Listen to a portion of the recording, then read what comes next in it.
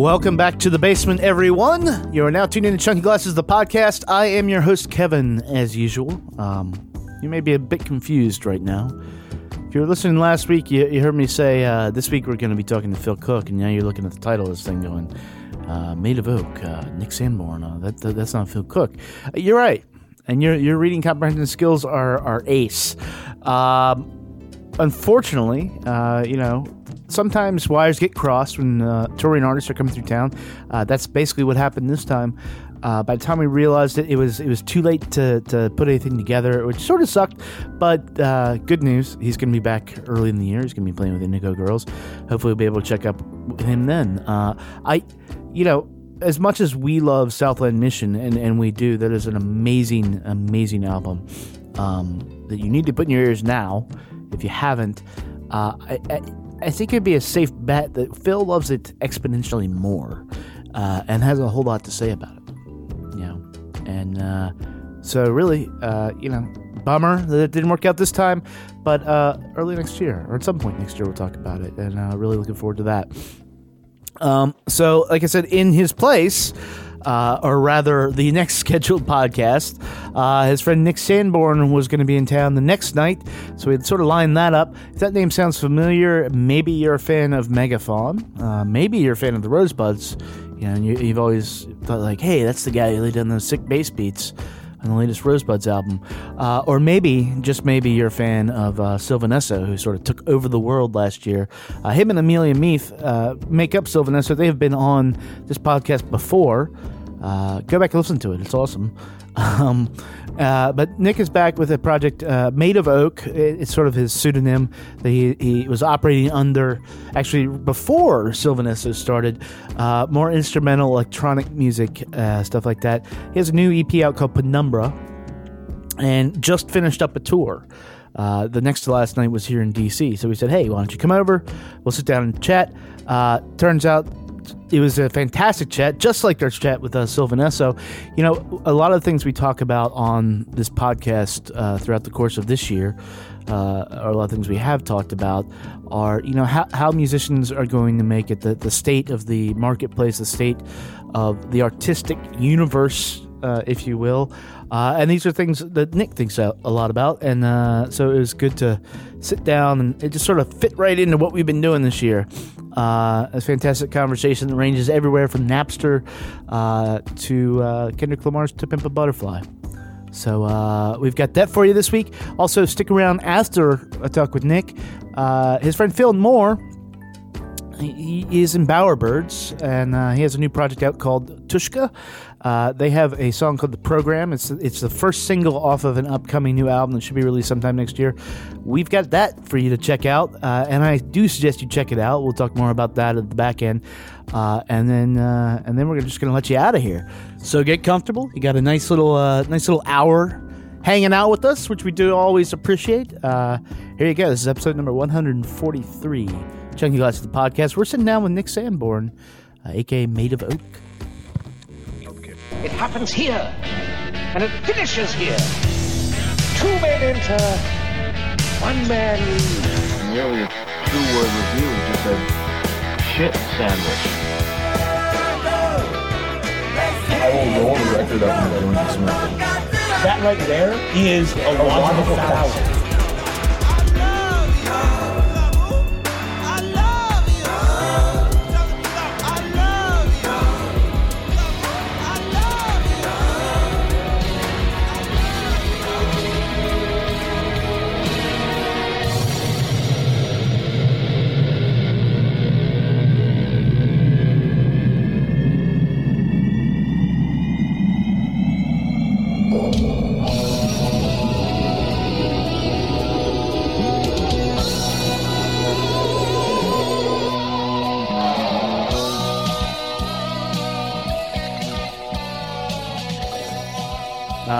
You ready? Yeah, let's do it. Stretch.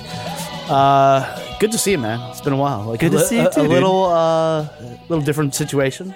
And actually, Yeah. a little more. There was food. There was food. It was there weren't beverages. There was a lot of coffee. There was Sherry coffee. bar. Yeah, there's coffee. There's beverages here. Sure. We have coffee. How has your sojourn out conquering the world been? I'm trying to think of was it when we Tune played Yards. with Tune Yards, Yes. right? Okay. Jeez, that is so recently and yet seems like so long ago. Right, it was last year. I was trying to guess the date, and I was like, I remember it was in the summer because Must have been June of last year. Yeah, we went to see, and that's what I get mixed up. It was last year or the year before. Yeah, it was 2014. Yeah. June. Yeah, right. Okay. But you have been out with your other band, well-known Yes. band, conquering the world, I would say. And now all of a sudden, you pop up with this Made of Oak, which was not something I knew. I think Made of Oak was going on before. Yeah, well, it's just kind of always the name I've used for any time I've done Right. something on my own. Right. And so I just have never taken it all that seriously. And I started taking it seriously maybe 5 years ago. Okay. But by seriously, I just meant like, I started like playing shows and like having, material. You've played in a lot of bands. That's true. You have played a lot of traditional instruments. True. So, you being a little younger, maybe being a little older, like describe. Well, to me. I'm 43. Okay, I'm 32. Yeah, Yes, but okay. All right. It's a generation. It's a couple classes. It's of high just school. weird. I think when I touring, and especially playing electronic music or Yeah. doing anything like that, 32 to me, maybe I'm just insecure about that. 32 feels like old. Like I always meet new producers. And Trust they're me, like, dude, it's I'm not. 23, and I'm like, whoa, okay, yeah. No, it's not, Yeah, and neither is 43 for that. no, absolutely. Yeah. But you, at what point in doing all this did you look at? I guess you're using Ableton. Look at an electronic instrument and be like, maybe this is going to be for me. I don't know if there was a moment of that. It was something that I'd always used and was always intrigued by. And I have a couple of friends who I kind of grew up with in Wisconsin who are like real geniuses with it and were way ahead Right. of me. So like when I got my first laptop when I went to college, like my buddy Eric was the guy who showed me how to like record something and then cut it up and Yeah. turn it into something else. And that was like my first experience with it. And so it's just been kind of this really slow progression since then. And then I think once I started really getting into kind of Ableton and like live processing, Yeah. and not even just Ableton, but just in general, like live processing, that kind of stuff with a bunch of different programs, it just slowly kind of became my main instrument. I almost didn't realize it until So I was you already- identify it as your main instrument now. I mean, I spend the most time with it right now. Right. I'd say my chops, if you can call them that, with a laptop are a lot sharper than my chops on bass, which is Right. my other like main traditional instrument. I would say. Right. At least at this point. I mean, I'm sure that's just one of those like 10,000 hours things. Well, you though, do play know? sort of everything. I mean, you've I was a composition major in college, Right, which right. it kind of means, you play a lot of stuff not very well. Right. But you get it to get like not only the timbre of stuff and like understand what each thing is going to do. Yeah, and you then- kind of get into, especially piano. I'm like the world's most okay piano player. You and me both, sir. I gave up when I was 16, and that's a lot of years ago. So. yeah, totally. Yeah, exactly. I think in school I tried to just figure out what something could do Yeah. by playing it, and then to use it in a piece that you'd have then somebody else play that instrument. Right. But yeah, bass was always my main instrument all through kind of high school and my Right. life up to now. Right. So I mean, Just a slow crossfade to the and what computer. you just said, like the figuring out what something can do, and then figuring out how to put that into like an expression, because Yeah. ultimately, like what you're doing with this, what you're doing with when you're playing with Rosebuds or Megaphone or Sylvanesso, like Ooh, Rosebuds. yeah, Nice shout out. and when you're doing that, it is all about getting it out and using the right tools for this. But Totally, yeah. But back to the old man thing. Typically, electronic music isn't necessarily my generation's thing, and I say that like a really old man, even though it's not. It's a weird. I grew up on guitars. Yeah. I grew up on you see some instruments around here. It's like Yeah. the basic instruments, and I can like dick around on Ableton a little bit enough, and I get the fascination with it. But there seems to be like, especially in like what you do, so much more a focus and an ability to use it and understand how it can be made. Well, I think it's like a personality type thing. You know, Yeah. I think that computers in general are just one of those things that they always fascinated me as a tool. Yeah. And especially with something like Ableton or like Max MSP or any of these kind of open-ended sound design programs. I think when I see something like that, my personality is such that I immediately want to figure out what I can do with it Right. and how it works and how I can make like the most elegant patch in something. I think about that. That's like exciting and fun. Yeah. That's fun problem solving for me. So I don't know what that is. I have friends who are musicians who like that isn't the case at all. Like Right. they want to spend all their time like Phil Cook from Megaphone. Yeah. Like, Which we're- by the way, couldn't make it yesterday. He was gonna be here yesterday. Oh, seriously? Yeah, That's right. and- Because didn't Hiss play rock and roll His played last night. Yeah. I was going to ask you about his punctuality, so that we will. Last time we got trolled by Amelia's mom. I think maybe we should troll Phil Cook now. I would never troll Phil I know. Cook. I know. He's but yeah. So like Phil Cook. Yeah, but Phil Cook, for example, he's a absolute genius and cannot put a guitar down or Right. a banjo down. Like with stringed instruments and piano, he sees one, like we'll go somewhere, and if there's an instrument there, he just leaves the social hang, goes and picks it up and like starts playing immediately. And that's how his brain works. He wants I should have to left a trail of guitars up there. that might have done something rare. Ooh, what's this? Like, ooh, a trail of rare gospel 45s. Like, he just accidentally ends up Yeah, on the it's- podcast. But yeah, that's how his brain works. Whereas to me, I'm getting out of that. That's how I was when I was in high Right. school. I all I did was sit around and play bass. And for whatever reason, I wish I still naturally gravitated towards that. But now my brain has moved into this, like, I want to sit down and like make patches and Yeah. get better at that kind of stuff. It's just that's, for whatever reason, for better or worse, that's kind of where my brain has gone. yeah. It's sort of moved on that. But I mean, But like that wouldn't interest Phil at all. I would guess that it wouldn't. I guess I don't want to put words in his mouth, It's but- weird because like what you do, I have some friends in town that do some stuff. Louis Weeks also just did something, and it's like I grew up playing classical stuff, so I am like very responsive to like overall themes. So like this album, Penumbra, is almost like a one movement. It's very short and it's very affecting. Yeah, that was the kind of the point. Yeah, I'm so glad you read that. Yeah. Exactly, which is why it completely works. And but like what works for me a little more than say just some electronic dude throwing something off and like check out all these patches I made. There's breath and life in that. Well, I think that's something I'm always drawn to, though, in any music, but especially Sure. electronic music, because there's that friction, there's that cognitive dissonance, where you can tell that something isn't just being played in the traditional sense. Right. But I think that when electronic music feels really personal and human, there's this interesting kind of iRobot thing that happens in the brain where you We don't there's violate a the three weight- laws. I mean, there's like kind of a weight to that intention. Yeah. And when I hear people like like Dentel or Fortet or even like Dilla, like I hear them in that music, and it Yeah. feels imperfect in a perfect way. Yeah, that's- and I think that's just.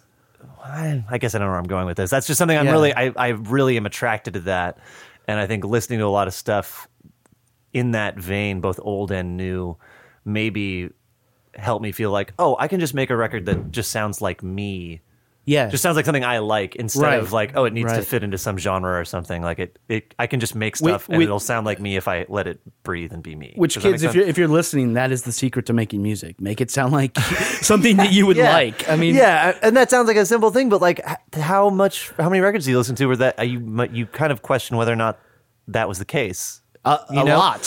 I feel like I listen to so many records that are great, but it sounds like they made a lot of preemptive like decisions Right. about what their band was going to sound like. Yeah. and that can be cool, but I guess that's just not something I really. Well, for me, wanna that's do. why Sylvanessa worked. To be honest, like Thanks. it just it sounded like doing something that both of you wanted to do, and now hearing this, it like the first single Pinebender, I was like, Yeah. how big a fucking nerd is this guy? Because it's just like it's this sci-fi thing that I want to see the movie. And it's not there. No one's gotten there yet. And, That's awesome. and the mood comes in, and it's just like that sound of all this stuff that like I never really saw as a child, but with the stuff that I was like totally nerding out on, like bad sci-fi films and stuff. Yeah. And it's not bad sci-fi music in any stretch of the imagination. It's totally cool if it is. Yeah. Okay. So, I mean, and that one, leading from that, from Penumbra, which is the name of the EP, like into that, like you have, it sounds like doors closing and all these like ambient noises. Were Yeah. those actually patches like recorded live sounds or? That is on the opening track. You mean that thing that happens in the middle was just a totally like my perfect kind of happenstance thing, like the kind of thing I love in records. Right. Like, but I was literally playing that Rhodes part, and I had kind of going on that like human elements of electronic music thing. I had mic'd the top of the Rhodes instead of just plugging it in, because if you open a Rhodes up, it's this beautiful mechanism. It's this series of hammers, and it's just kind of a beautiful design, and it sounds clacky and cool.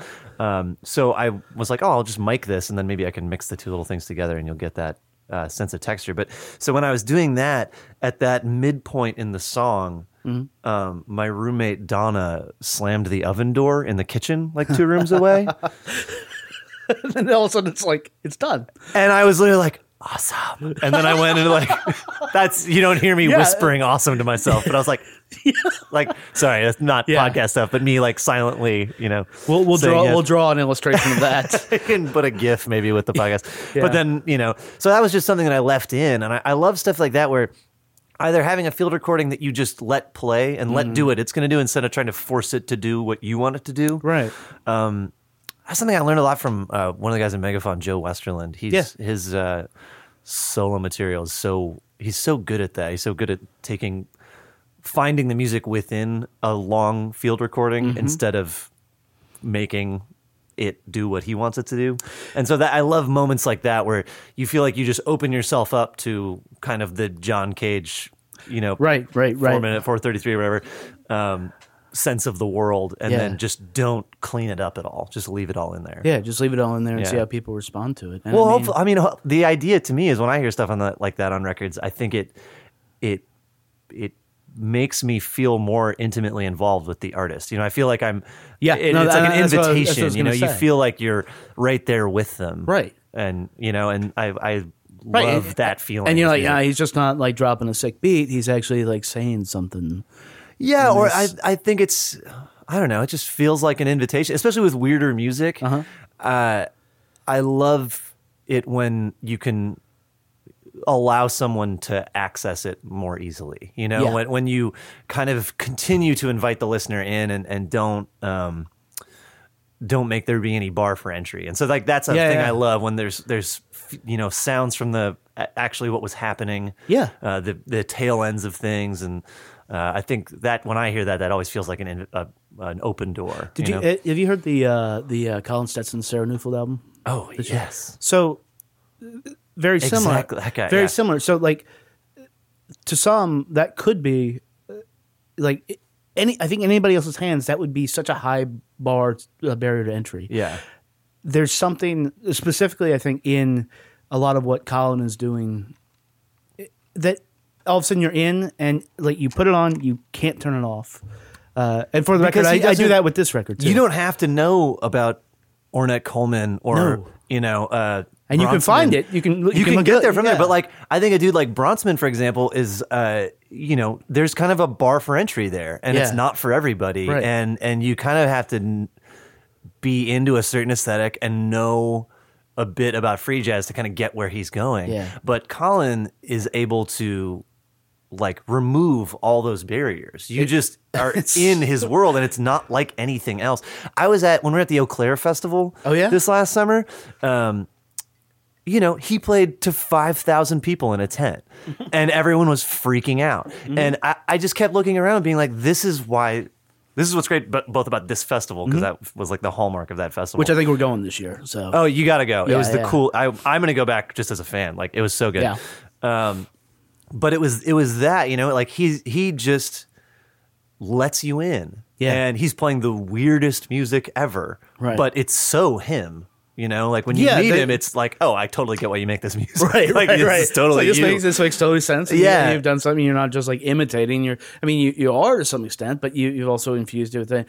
And then the way his interaction with Sarah is, it just Oh, yes. it creates this like. But we were putting together our best of list, and I almost forgot about it. And Yeah. and Daria was just like, "What about the Sarah Neufeld?"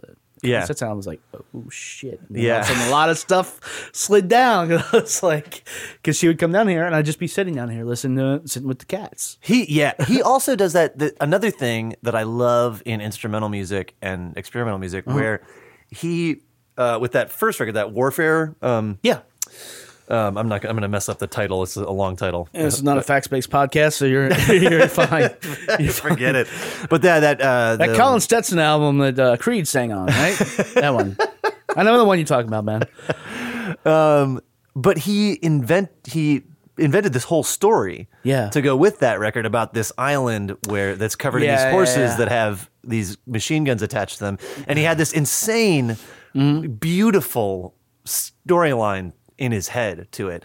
And I think that's another way to let people in to music like that, Right. is when there's an arc for you, and especially if you aren't using lyrics.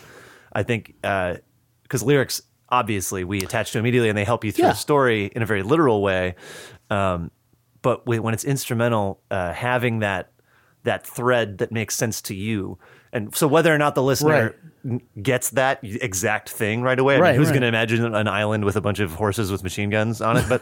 But like You never know. you never know. But like, I think it gives you the kind of framework to lay your own story over and get more involved. In the record. Does that make sense? No, it does make sense, and it's a weird thing because a lot of people like claim to do that, and you can do something. Yeah. You can do something like that and fail miserably, and that's neither here nor there. It's not good or bad. It's just like, No, totally. Like Prefuse 73's One Word Extinguisher. Have you ever listened to that record? I don't think I have. Oh, it's really good. You should totally listen to Okay. it. But I loved that record, and then I read this interview with him where he was like, "Oh yeah, it's like that's kind of my breakup record," and I was immediately like, "Of course it is. Like that Right. makes so much sense. That's like why I like this. Yeah, that's the yeah. thing I couldn't put my finger on." That I Right, love right, about right, this. right. This was a really emotional time in your life, and you're telling a whole story. Yeah. And it gives us this, world to inhabit that there's a through line with. you Right, know? without explicitly stating. I mean, Yeah. subtlety is in art in general. I think almost a necessity for it to truly succeed. I mean, you can have super popular music. Absolutely, but it's But- also kind of a dying art form with like the way people It experience it on the internet. absolutely is. With all you electronic kids going now, no, but no, that subtlety and way of storytelling, I think it translates in music, in movies, in TV, Completely. in books, and everything. But the ones you remember, like I don't know what the fuck is going on that Colin Stetson Sarah Neufeld album. Yeah. and I don't necessarily care. I know how it makes me That's the point. Yeah. feel. And, it's a lot of the stuff we've actually covered this year has been about like, how do we feel about it? We don't care what's like, a few of us can speak to like musically, this is up here and it's like they did this right. But Yeah. we don't really care about that so much Yeah. anymore because that's no fun for anybody. Like, Yeah, I mean, I think that I think that all art that gets released publicly ultimately ends up being about your relationship with it. Yeah. It's as an artist, I think when you put something out, there's this you kind of lose it. It's not yours anymore. Yeah. You know, now your record or your painting or whatever is everyone who listens to it or sees it, they have their own relationship with it. Yeah. And that's cool. Like, I think that's great. It's amazing. You know? But artists are comfortable with that to varying degrees. And some True, some yeah. people are just like, no.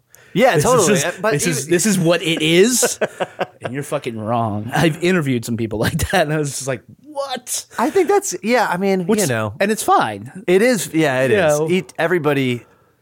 Everybody can just do live and let live. Man. Yeah, exactly. I mean, have you ever listened, or what's a recent something you've listened to that you were like, it's this to you, and then all of a sudden you found out what the artist's intention was? That's a good question, man. I don't think that's happened to me in a while, but I also don't read a lot of music journalism. Yeah, that's good. You know, so I kind of had to just stop. Yeah.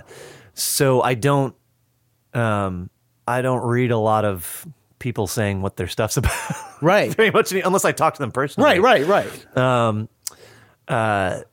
There's stuff where I'll figure out I've been mishearing a line for a long time and then be like, oh, now I missed the line I thought it was. Yeah, yeah, that happens a lot of times. I'll be like reading something and somebody will say it's about something. Yeah. And then I keep listening to it and I just don't get it. And I'm like, Yeah. what? I don't think it's, I mean, that's cool. I hate to say it. I think you're wrong though. But you're not, because you made it. There's also, I think, this weird thing with subtlety that's kind of frustrating right now, where Let's go. you can't.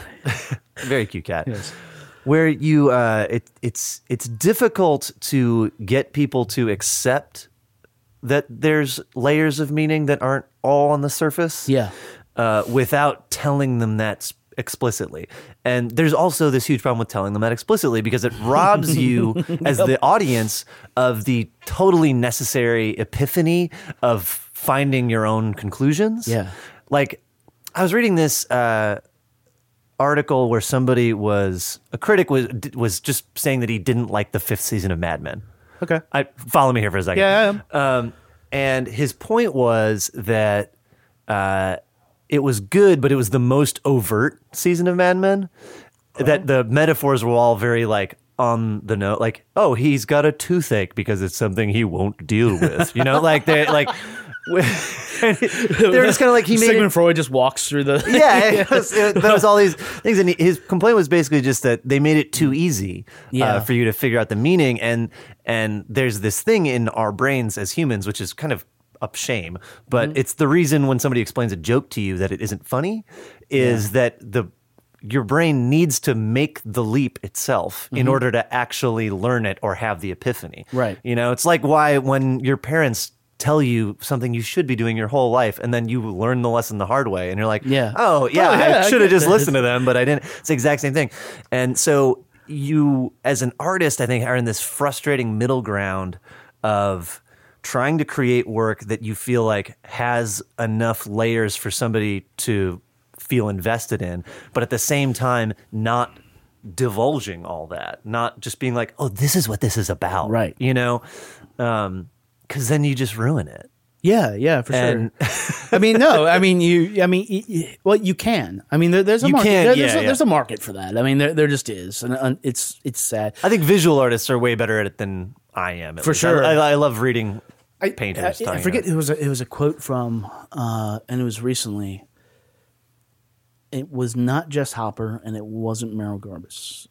It was someone like that. Though there's a lot of range in there, but it was essentially talking about how they miss the mystery Yes. of music, I'm right there with you. and everything is, when I was growing up, it was the 80s, so we literally had Purple Rain on a boombox. Yep. That will never be replicated. You Yep. can't. But everybody has those moments. Positive No was here. It was there on the last podcast, and a guy grew up in Danville. Yeah. And how they discovered music was they'd take a bunch of beers and a boombox out, and your friend would have a tape, and then it's just and that is so the best way to do it. But yeah. but now, Well, I mean, but do you and me just think that because this is the old guy thing to That's say now. that's where I was going with. Because I totally agree with you. But Get on my lawn. every time I start saying that, I'm just like, wow, I sound like an asshole. Yeah, But it's true. Like, it's. I was having this talk. We were at a meeting with some label guys the other day, and Yeah. they were talking about Spotify. And I cool, all right, Yeah. great. I think there's a lot of positive aspects to streaming, and Yeah. like there's a democracy to it that obviously I can't fight. But I brought up. We started getting into this conversation about how when you're listening to something on a streaming site, your brain is inherently in a very dismissive mode. Yeah. You just are like, and that's not better or worse. It's just the nature of that experience. And I started talking about when I bought Kid A. And this is where I started feeling like a fucking old guy.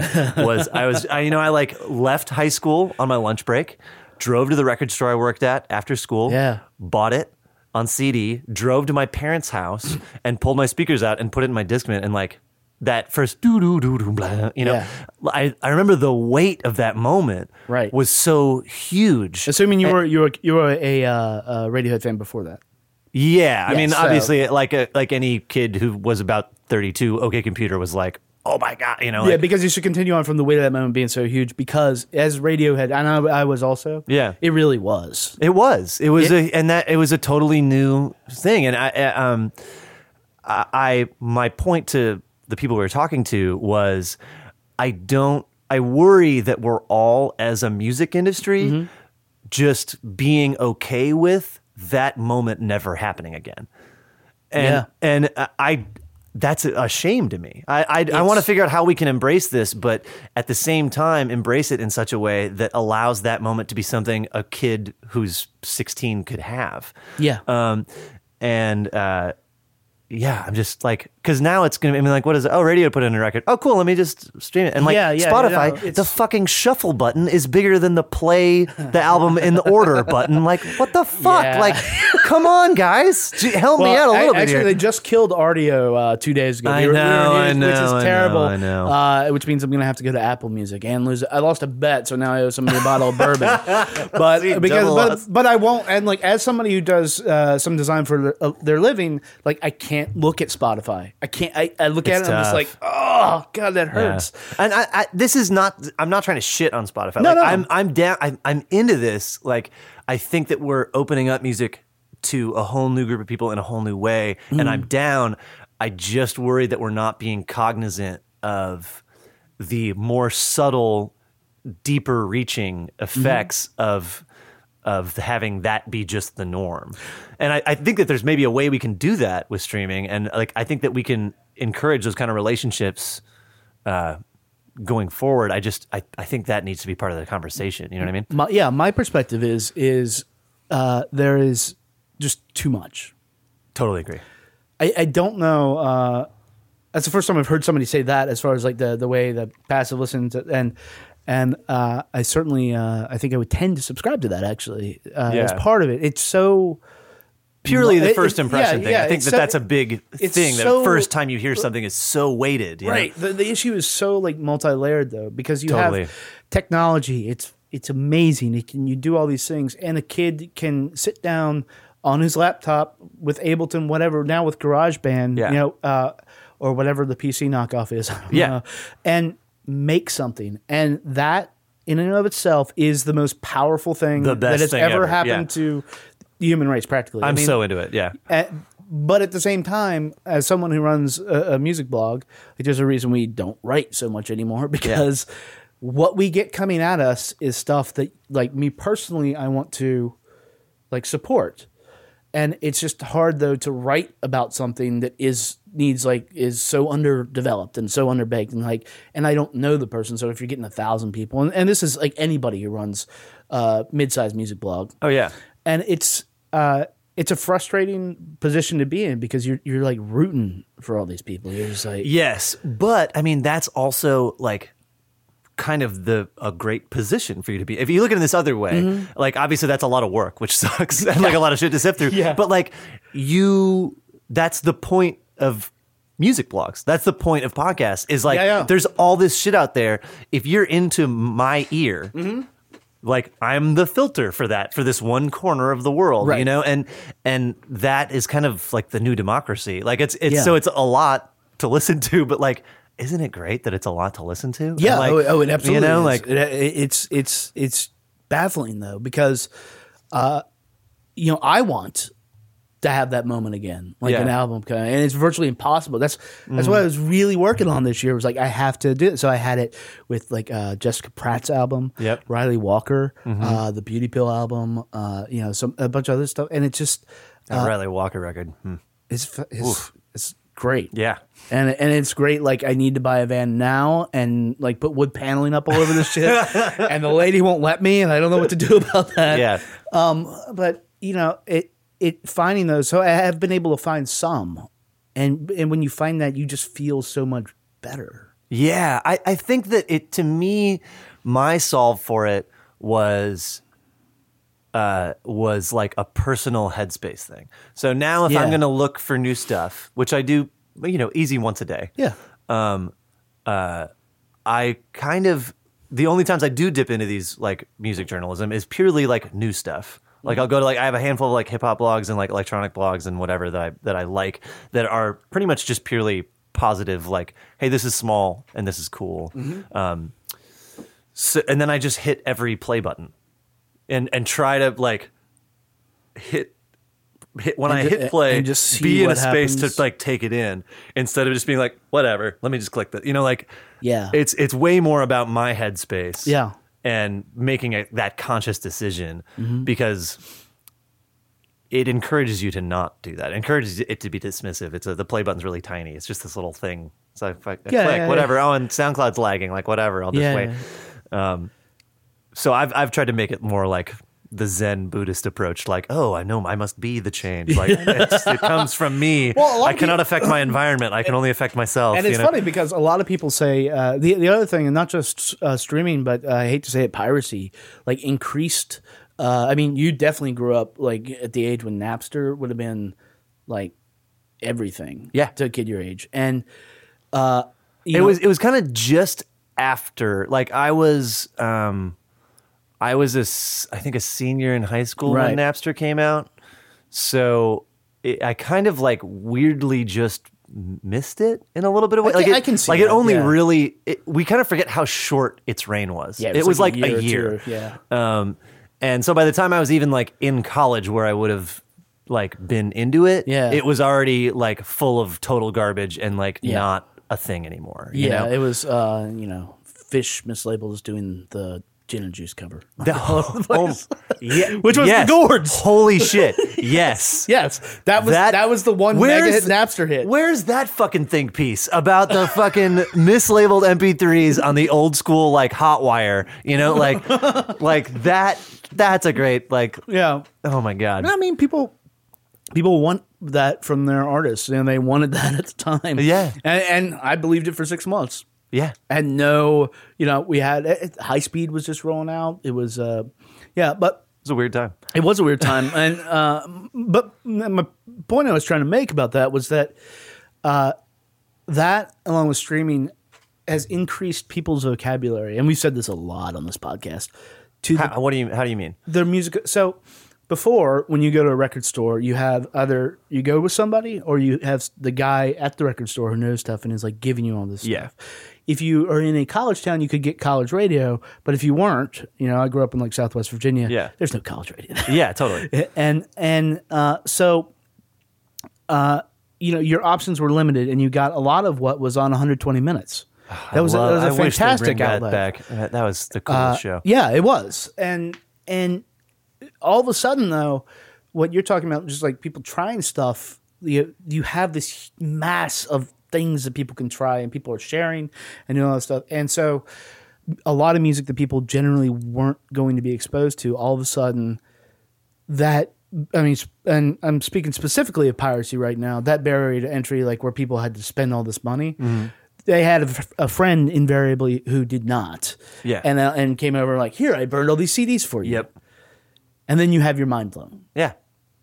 Like, and it could be blown as much as like you didn't know about the Beatles Revolver, and I'm not. It's sort of That's got to be a real thing, though, right? I mean, that's like it totally is a real thing. Yeah. Yeah. And so stuff like that, because depending on your region, if you're in a metropolitan area, of course you know all this stuff. But if you're in the rural, I mean, did you grow up in Wisconsin? Yeah. Yeah. So Wisconsin is largely rural. Yes. And a lot up there. I grew up just outside of Madison, so Okay. I was kind of like half and half. You know, we Yeah. had like a couple of great outlets and like a great college station, but Yeah. it was not like, you know, it was not growing up. It was not Chicago. It was not New York. It was Yeah. not, you know, Yeah, exactly. any place with an actual music scene. Like Yeah. So, at least at the time I was there. You know? Right. So what happens is that, and now that feeds into streaming, all these people can now experience like these masses of stuff that increase their vocabulary and aren't necessarily equipped to decide what they like anymore.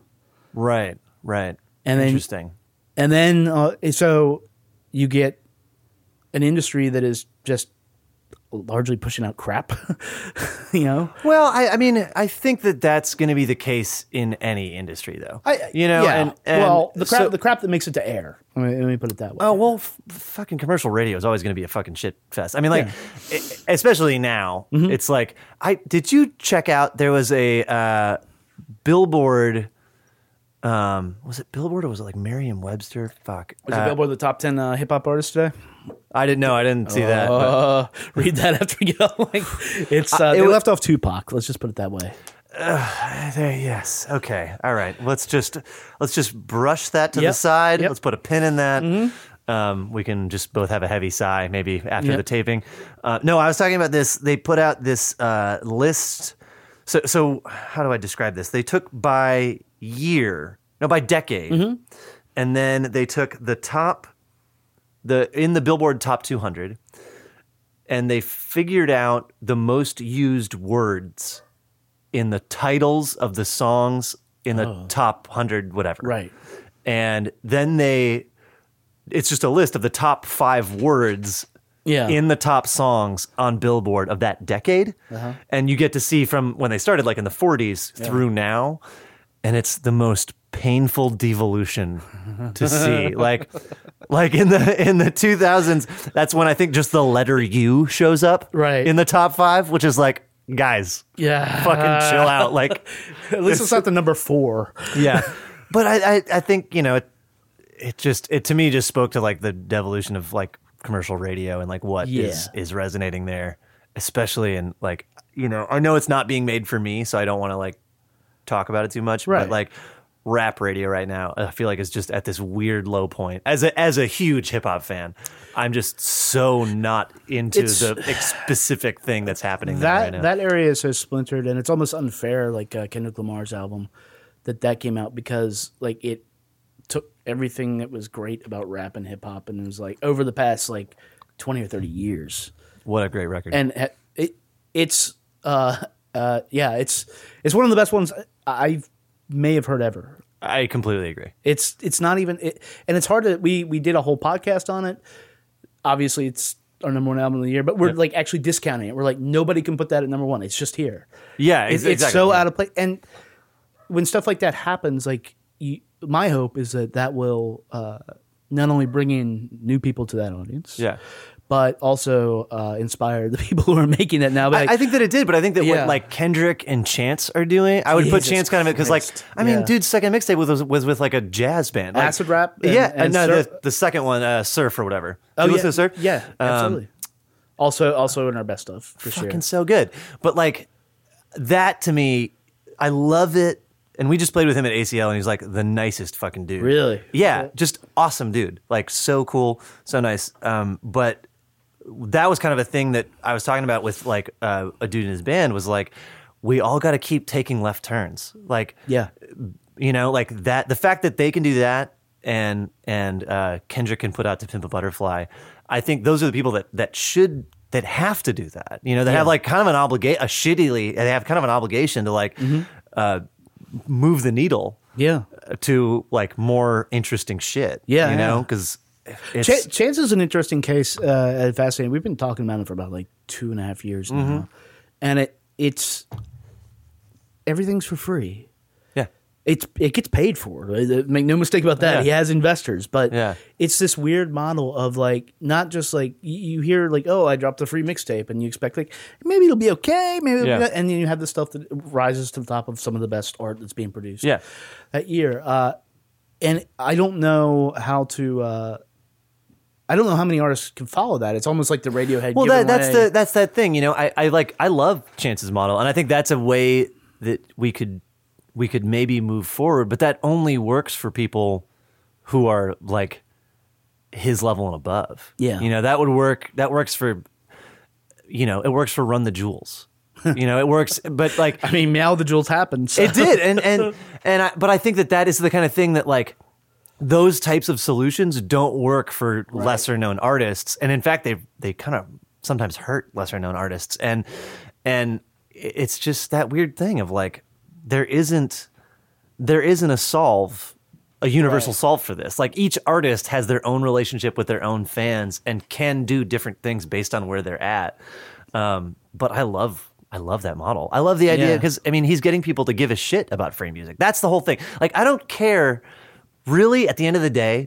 Like money is like who gives a shit? Yeah. Like it doesn't fucking matter. It's imaginary to begin with. Like Right, it's not a right, thing. right. But music is fucking real, and it's people. Your relationship with art is very real. Yep. And it enriches the one life that you get. Yeah. You know, so however we can do that, however we can move forward, but also like do what Chance is doing, like force people to like actively give a shit Yeah. about something that's kind of free. Like information is just Yeah. free at a certain point. You know, it's like nobody can commodify it. Like Yeah. cell phone companies are like racing to figure out how to like deal with data, like just data. Yeah. Like Yeah. just information. Like, Yeah. and none of them have a solve. Like, and I don't know, like what do we do? How do we keep people who create stuff incentivized to create and That's the big compensated for question. their creation, but also like respond to the reality that like information is just once it's out, it's out. Yeah. Like that's it. Yeah. You know? Have you been to Future Music Coalition? The No. conference? You need to do that next year. Yeah. It's a guy who's been on this. Casey Ray is the CEO. You could talk with hours. I mean, for hours with Tim about this stuff. I mean, that is their main focus. Like, because that's what it is. It gets down to like, how are people going to be incentivized to move the needle? Yeah. Because I think that's a thing that younger people that I talk to don't get, and I wouldn't have gotten when I was younger. I think it took me kind of becoming an adult to get that, because it's a subtle point, and it's kind of one that there's a knee jerk like, yeah, well, fuck the man, like response to it, you know, which is like, well, you can't just fuck the man, like you got to like do something, you know, like unless it's more complicated than that. And it's a nuanced argument that I don't think I'm articulate enough to be the guy to make, but I love that like it's a conversation, at least, that people like Chance are at least trying to figure out a way to make that work, you know, and I don't know. Yeah, it's a really interesting time. It's gonna be interesting. I love that we're like doing not just the podcast we're doing right now, but this podcast in this time in music, because Totally, this is stuff to talk about that everybody, it concerns everybody. Yeah. Because if you don't have, and I'll say if you don't have like an album, an EP like yours, or the work you've done so or most of the work you've done, like life sort of just very incrementally gets a little less, or can. I mean, I think it's I hate to say this, but we're just talking about Kendrick and Chance versus like standard stuff on rap radio right now. I think that's the difference. You know, like complicated music that can change a generation doesn't happen when it's dumbed down. Like it just doesn't work. No. You know, and we can't. I'm gonna be pissed if we lose that. Like I'm like, what's the fucking point? Like, you know? Yeah. If you have you been to Iceland? No, but it's like the only place I have to. Go. We did Amelia this summer. like loves it. Yeah. Actually, we were over there, and I'm like, I bet Nick and Did you go over for like airwaves or what? No, we went just as a vacation, flew to Reykjavik, and then drove around the whole thing. It takes a week. I can actually send you get Daria to send you the itinerary. I would be it's so amazing. into that. Is there like hiking, camping shit you can do? It seems Absolutely. like perfect for that. It's like, cold. That's fine. I'm down with cold. There's a lot of like farm stays. So when the economy crashed, like all of a sudden these farmers are like, we had nowhere to send our stuff. But tourism is coming in.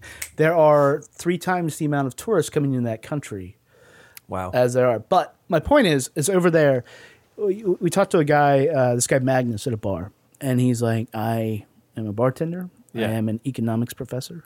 I am a writer. And by the way, one of the better writers I've ever seen, like in journalism. And he's, and all this stuff. And his reasoning was because, like you said, you have one life, and, we have to enrich this and talk intelligently about all this stuff and make it better. And over there, they have a lot of problems, but it is a generally happier populace. And the night we got back, we watched Idiocracy. And it was like, holy shit, we're here. We are now here. I can't believe you brought that up. I literally watched that like 3 weeks ago And for the first time in didn't years. it scare you? It scared the shit out of me. Yeah. At some point, you stop laughing, and you're like, Yeah. We were working on Phil's record. Phil Moore, not Phil Cook. And we like took a break one night and watched that, and we all were like having a blast, and then kind of slowly were like, is anyone else like fucking depressed right now? Like, but it's, it is and it isn't, because it's like it would be depressing if we watched that and weren't concerned. Yeah. But I think everyone I brought that up with, brought it up was like, oh yeah, how fucking scary is that? Mm-hmm. And I think that again goes to it creates this polar situation, which is fine with me for right now. Mm-hmm. But it creates the To Pimp a Butterfly versus like shit on rap radio, polar existence, which is, they are reactions to each other in a certain way, but it's good. Like, I think when you see Idiocracy and you get upset, it'd be way worse if you saw Idiocracy and you're just like, that was fucking hilarious. Like kick him in the nuts. Man, his name was I'm Not or whatever. I think that would be depressing. I think the fact that every time you bring that movie up, someone's like, oh my God, fucking crazy, right? What are we gonna do? I think that makes me feel so much better about the future. Yep. So I think you got to get to a show actually tonight. Whatever. It's just it's a fucking stereo input. I'll be fine. I was wondering about the load in. But so what all you have going on? The Made Evoke album is out right now? Yeah, that just came out a little bit ago. And so obviously I'm on tour for that right now. It's just been the best like palate cleanser. We played the last Sylvan Esso show like 2 weeks ago, and of the cycle, that is, not like, whatever, before we make another record. And so it's just, I left that and went right on this tour, and it's just been like, I don't know, so relaxing and cool. We got this cool thing going on where like, I just put out 18 minutes of music, and Phil, the Tuska, put out one song, like one video. And so everyone who's bought tickets to this kind of had no idea what they were getting into, which makes for this awesome audience. That's just people who want to come hear new shit. Yeah. That's who don't have any expectations. That's why I was excited about it. I was like, I've seen you do like the stuff. It's somewhat similar, but like I literally have no idea what you're going to be doing tonight. Yeah, and that's been the most refreshing thing ever. Yeah. So yeah, that just came out. I just I've been playing in this improv trio for like 12 years with the two dudes, the computer guys who I was talking about earlier. And we just put out a cassette 2 days ago. Oh, no shit. It's called the band's called Cedar AV, and so that's kind of a fun a cassette intentionally. Yeah, it's this cool this cool label that like they just do cassette and digital, and it's like it's kind of for the kind of band we are. I always say our genre is halfway between music to listen to while you're in a plane that's taking off, and music to listen to while you're wandering around with headphones on, kind of stoned in the fall. So it's just a way out the record. So I'm kind of hyped to have that out, and then I go home and play our last show tomorrow, and then me and Amelia start working on a record for like the next 3 months. Then we go out on tour again forever, and hopefully you'll still be here wanting to talk to us. Yeah, please come by. Like if you come by, we work it out. We'll cook you dinner, man. That would be lovely. And so we'll get to the show. Thank you for stopping by, and good luck with the tour and everything else. Thanks so much for having me, man. I love the podcast. Fucking awesome. Good to see you again. Yeah. Too. All right.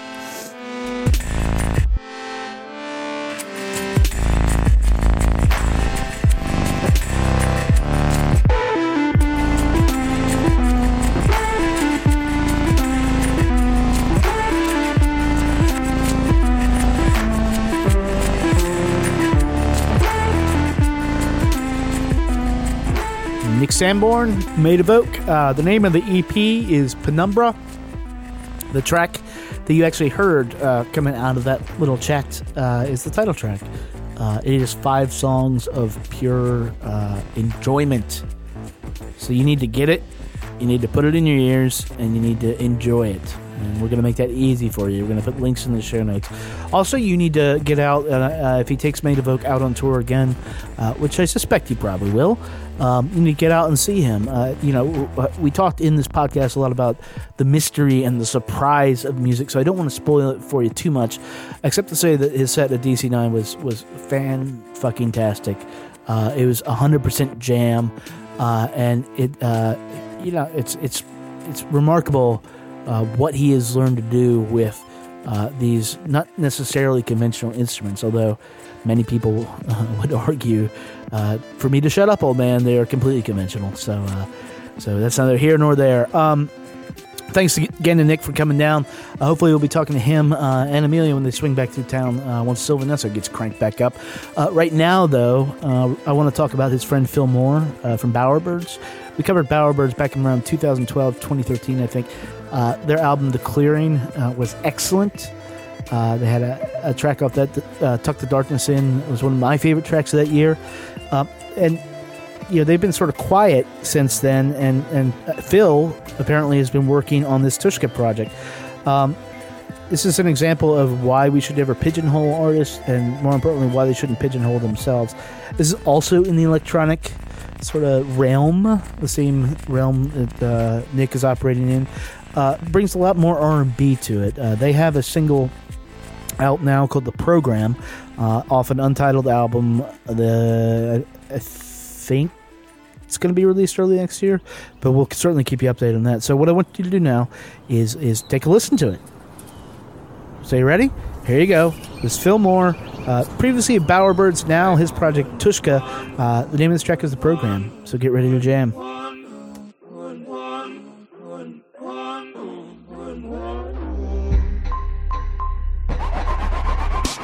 Like a Cinderella in the wee hours, I stay in the shadows in the new world. Just give me time, pull me out of these doldrums. Don't let me feel like I don't account for nothing. Put some color in my cheeks again. Say, do you know how deep the ocean is? Well, do you wonder, what do you wonder for?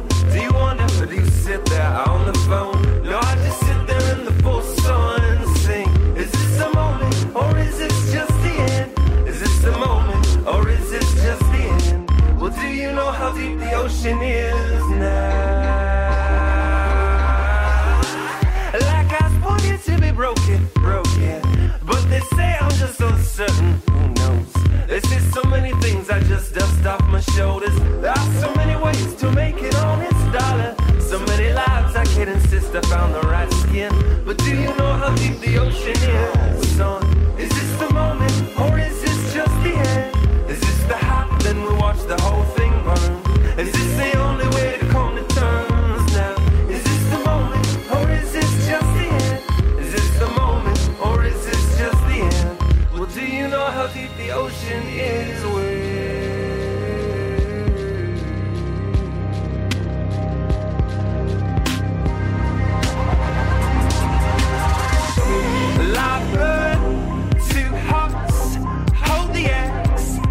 The barn. We want the castle, but bet the farm hand in hand. Honest you, skin can't light the fuse. Horseback from here on out. Passion never looks back. Of course he knew her, she was the bride. She turned off into the night time. Dead bird, 2 hands, swung the axe behind the barn. We want the castle, but bet the farm hand in hand. Skin can't light that fuse. Horseback from here on out. Passion never looks back. Of course he knew her, she was the bride. She turned off into the night time.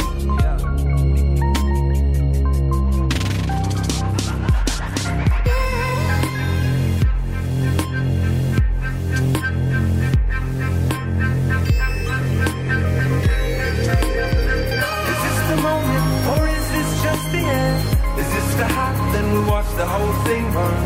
Is this the only way to come to terms now? Is this the moment, or is this just the end?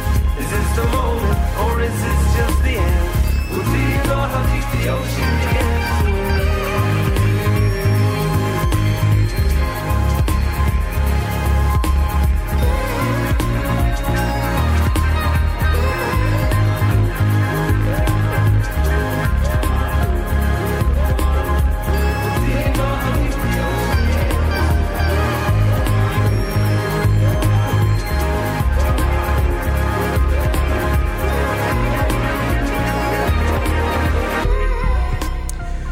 All right, Tuska, Phil Moore. Did you feel the jams? I think you should have felt the jams in that. Much like Nick's set at DC9, this set was also pretty fucking amazing. I cannot. It's 90s R&B, like super jams mixed in with a lot of the sensibilities that Phil brought to Powerbirds, and the result. I mean, it's two guys on keyboards, and it was magical. It was amazing, and I cannot wait to hear this album and to see what he did with it. Much like not just Made of Oak, Nick stuff, but also Sylvanesso. Finding the heart, the human soul inside these machine sounds, and coming up with something that's new and in many ways is moving. I think what music, modern music at least as an art form, can be forward. So thanks again to Nick for stopping by.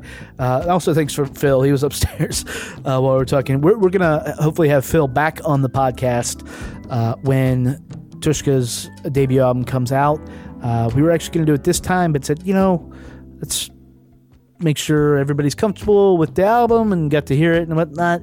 And I'm really, really looking forward to that, because after seeing that set, like I said, I think they got a lot to say.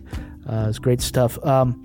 If you enjoy what you listened to just now, you can listen to us on iTunes. You can subscribe to us. If you have strong feels about it, you can rate us or you can write a review. Both of those are valid options. I mean, you could just send me an email and say, hey, I really love that, or hey, I really hate that, or you can hit me up on Twitter and say, what are you doing, you're stupid. But do it more commercially. Let the world see your love for us, or hate, doesn't matter. In the next few weeks, like I said, we're going to be closing in on the end. We have now we're going to have one more album podcast. So we're going to be talking about ELO, which is going to be awesome, and the new Grimes LP, which should be awesome. It should be a lively conversation. We're also going to be breaking down the career of one John Williams for you. John Williams is one of the greatest American composers, probably one of the greatest composers of all time.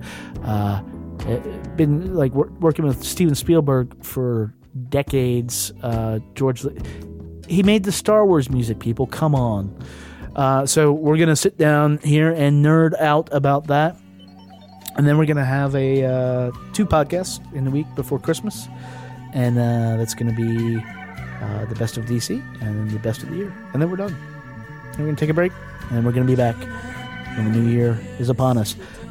As always, we thank you for listening. Be good to your ears and be better to your people. We'll talk to you in about 7 days. I still hear guitars in the air as we sat in the sand. Oh, how the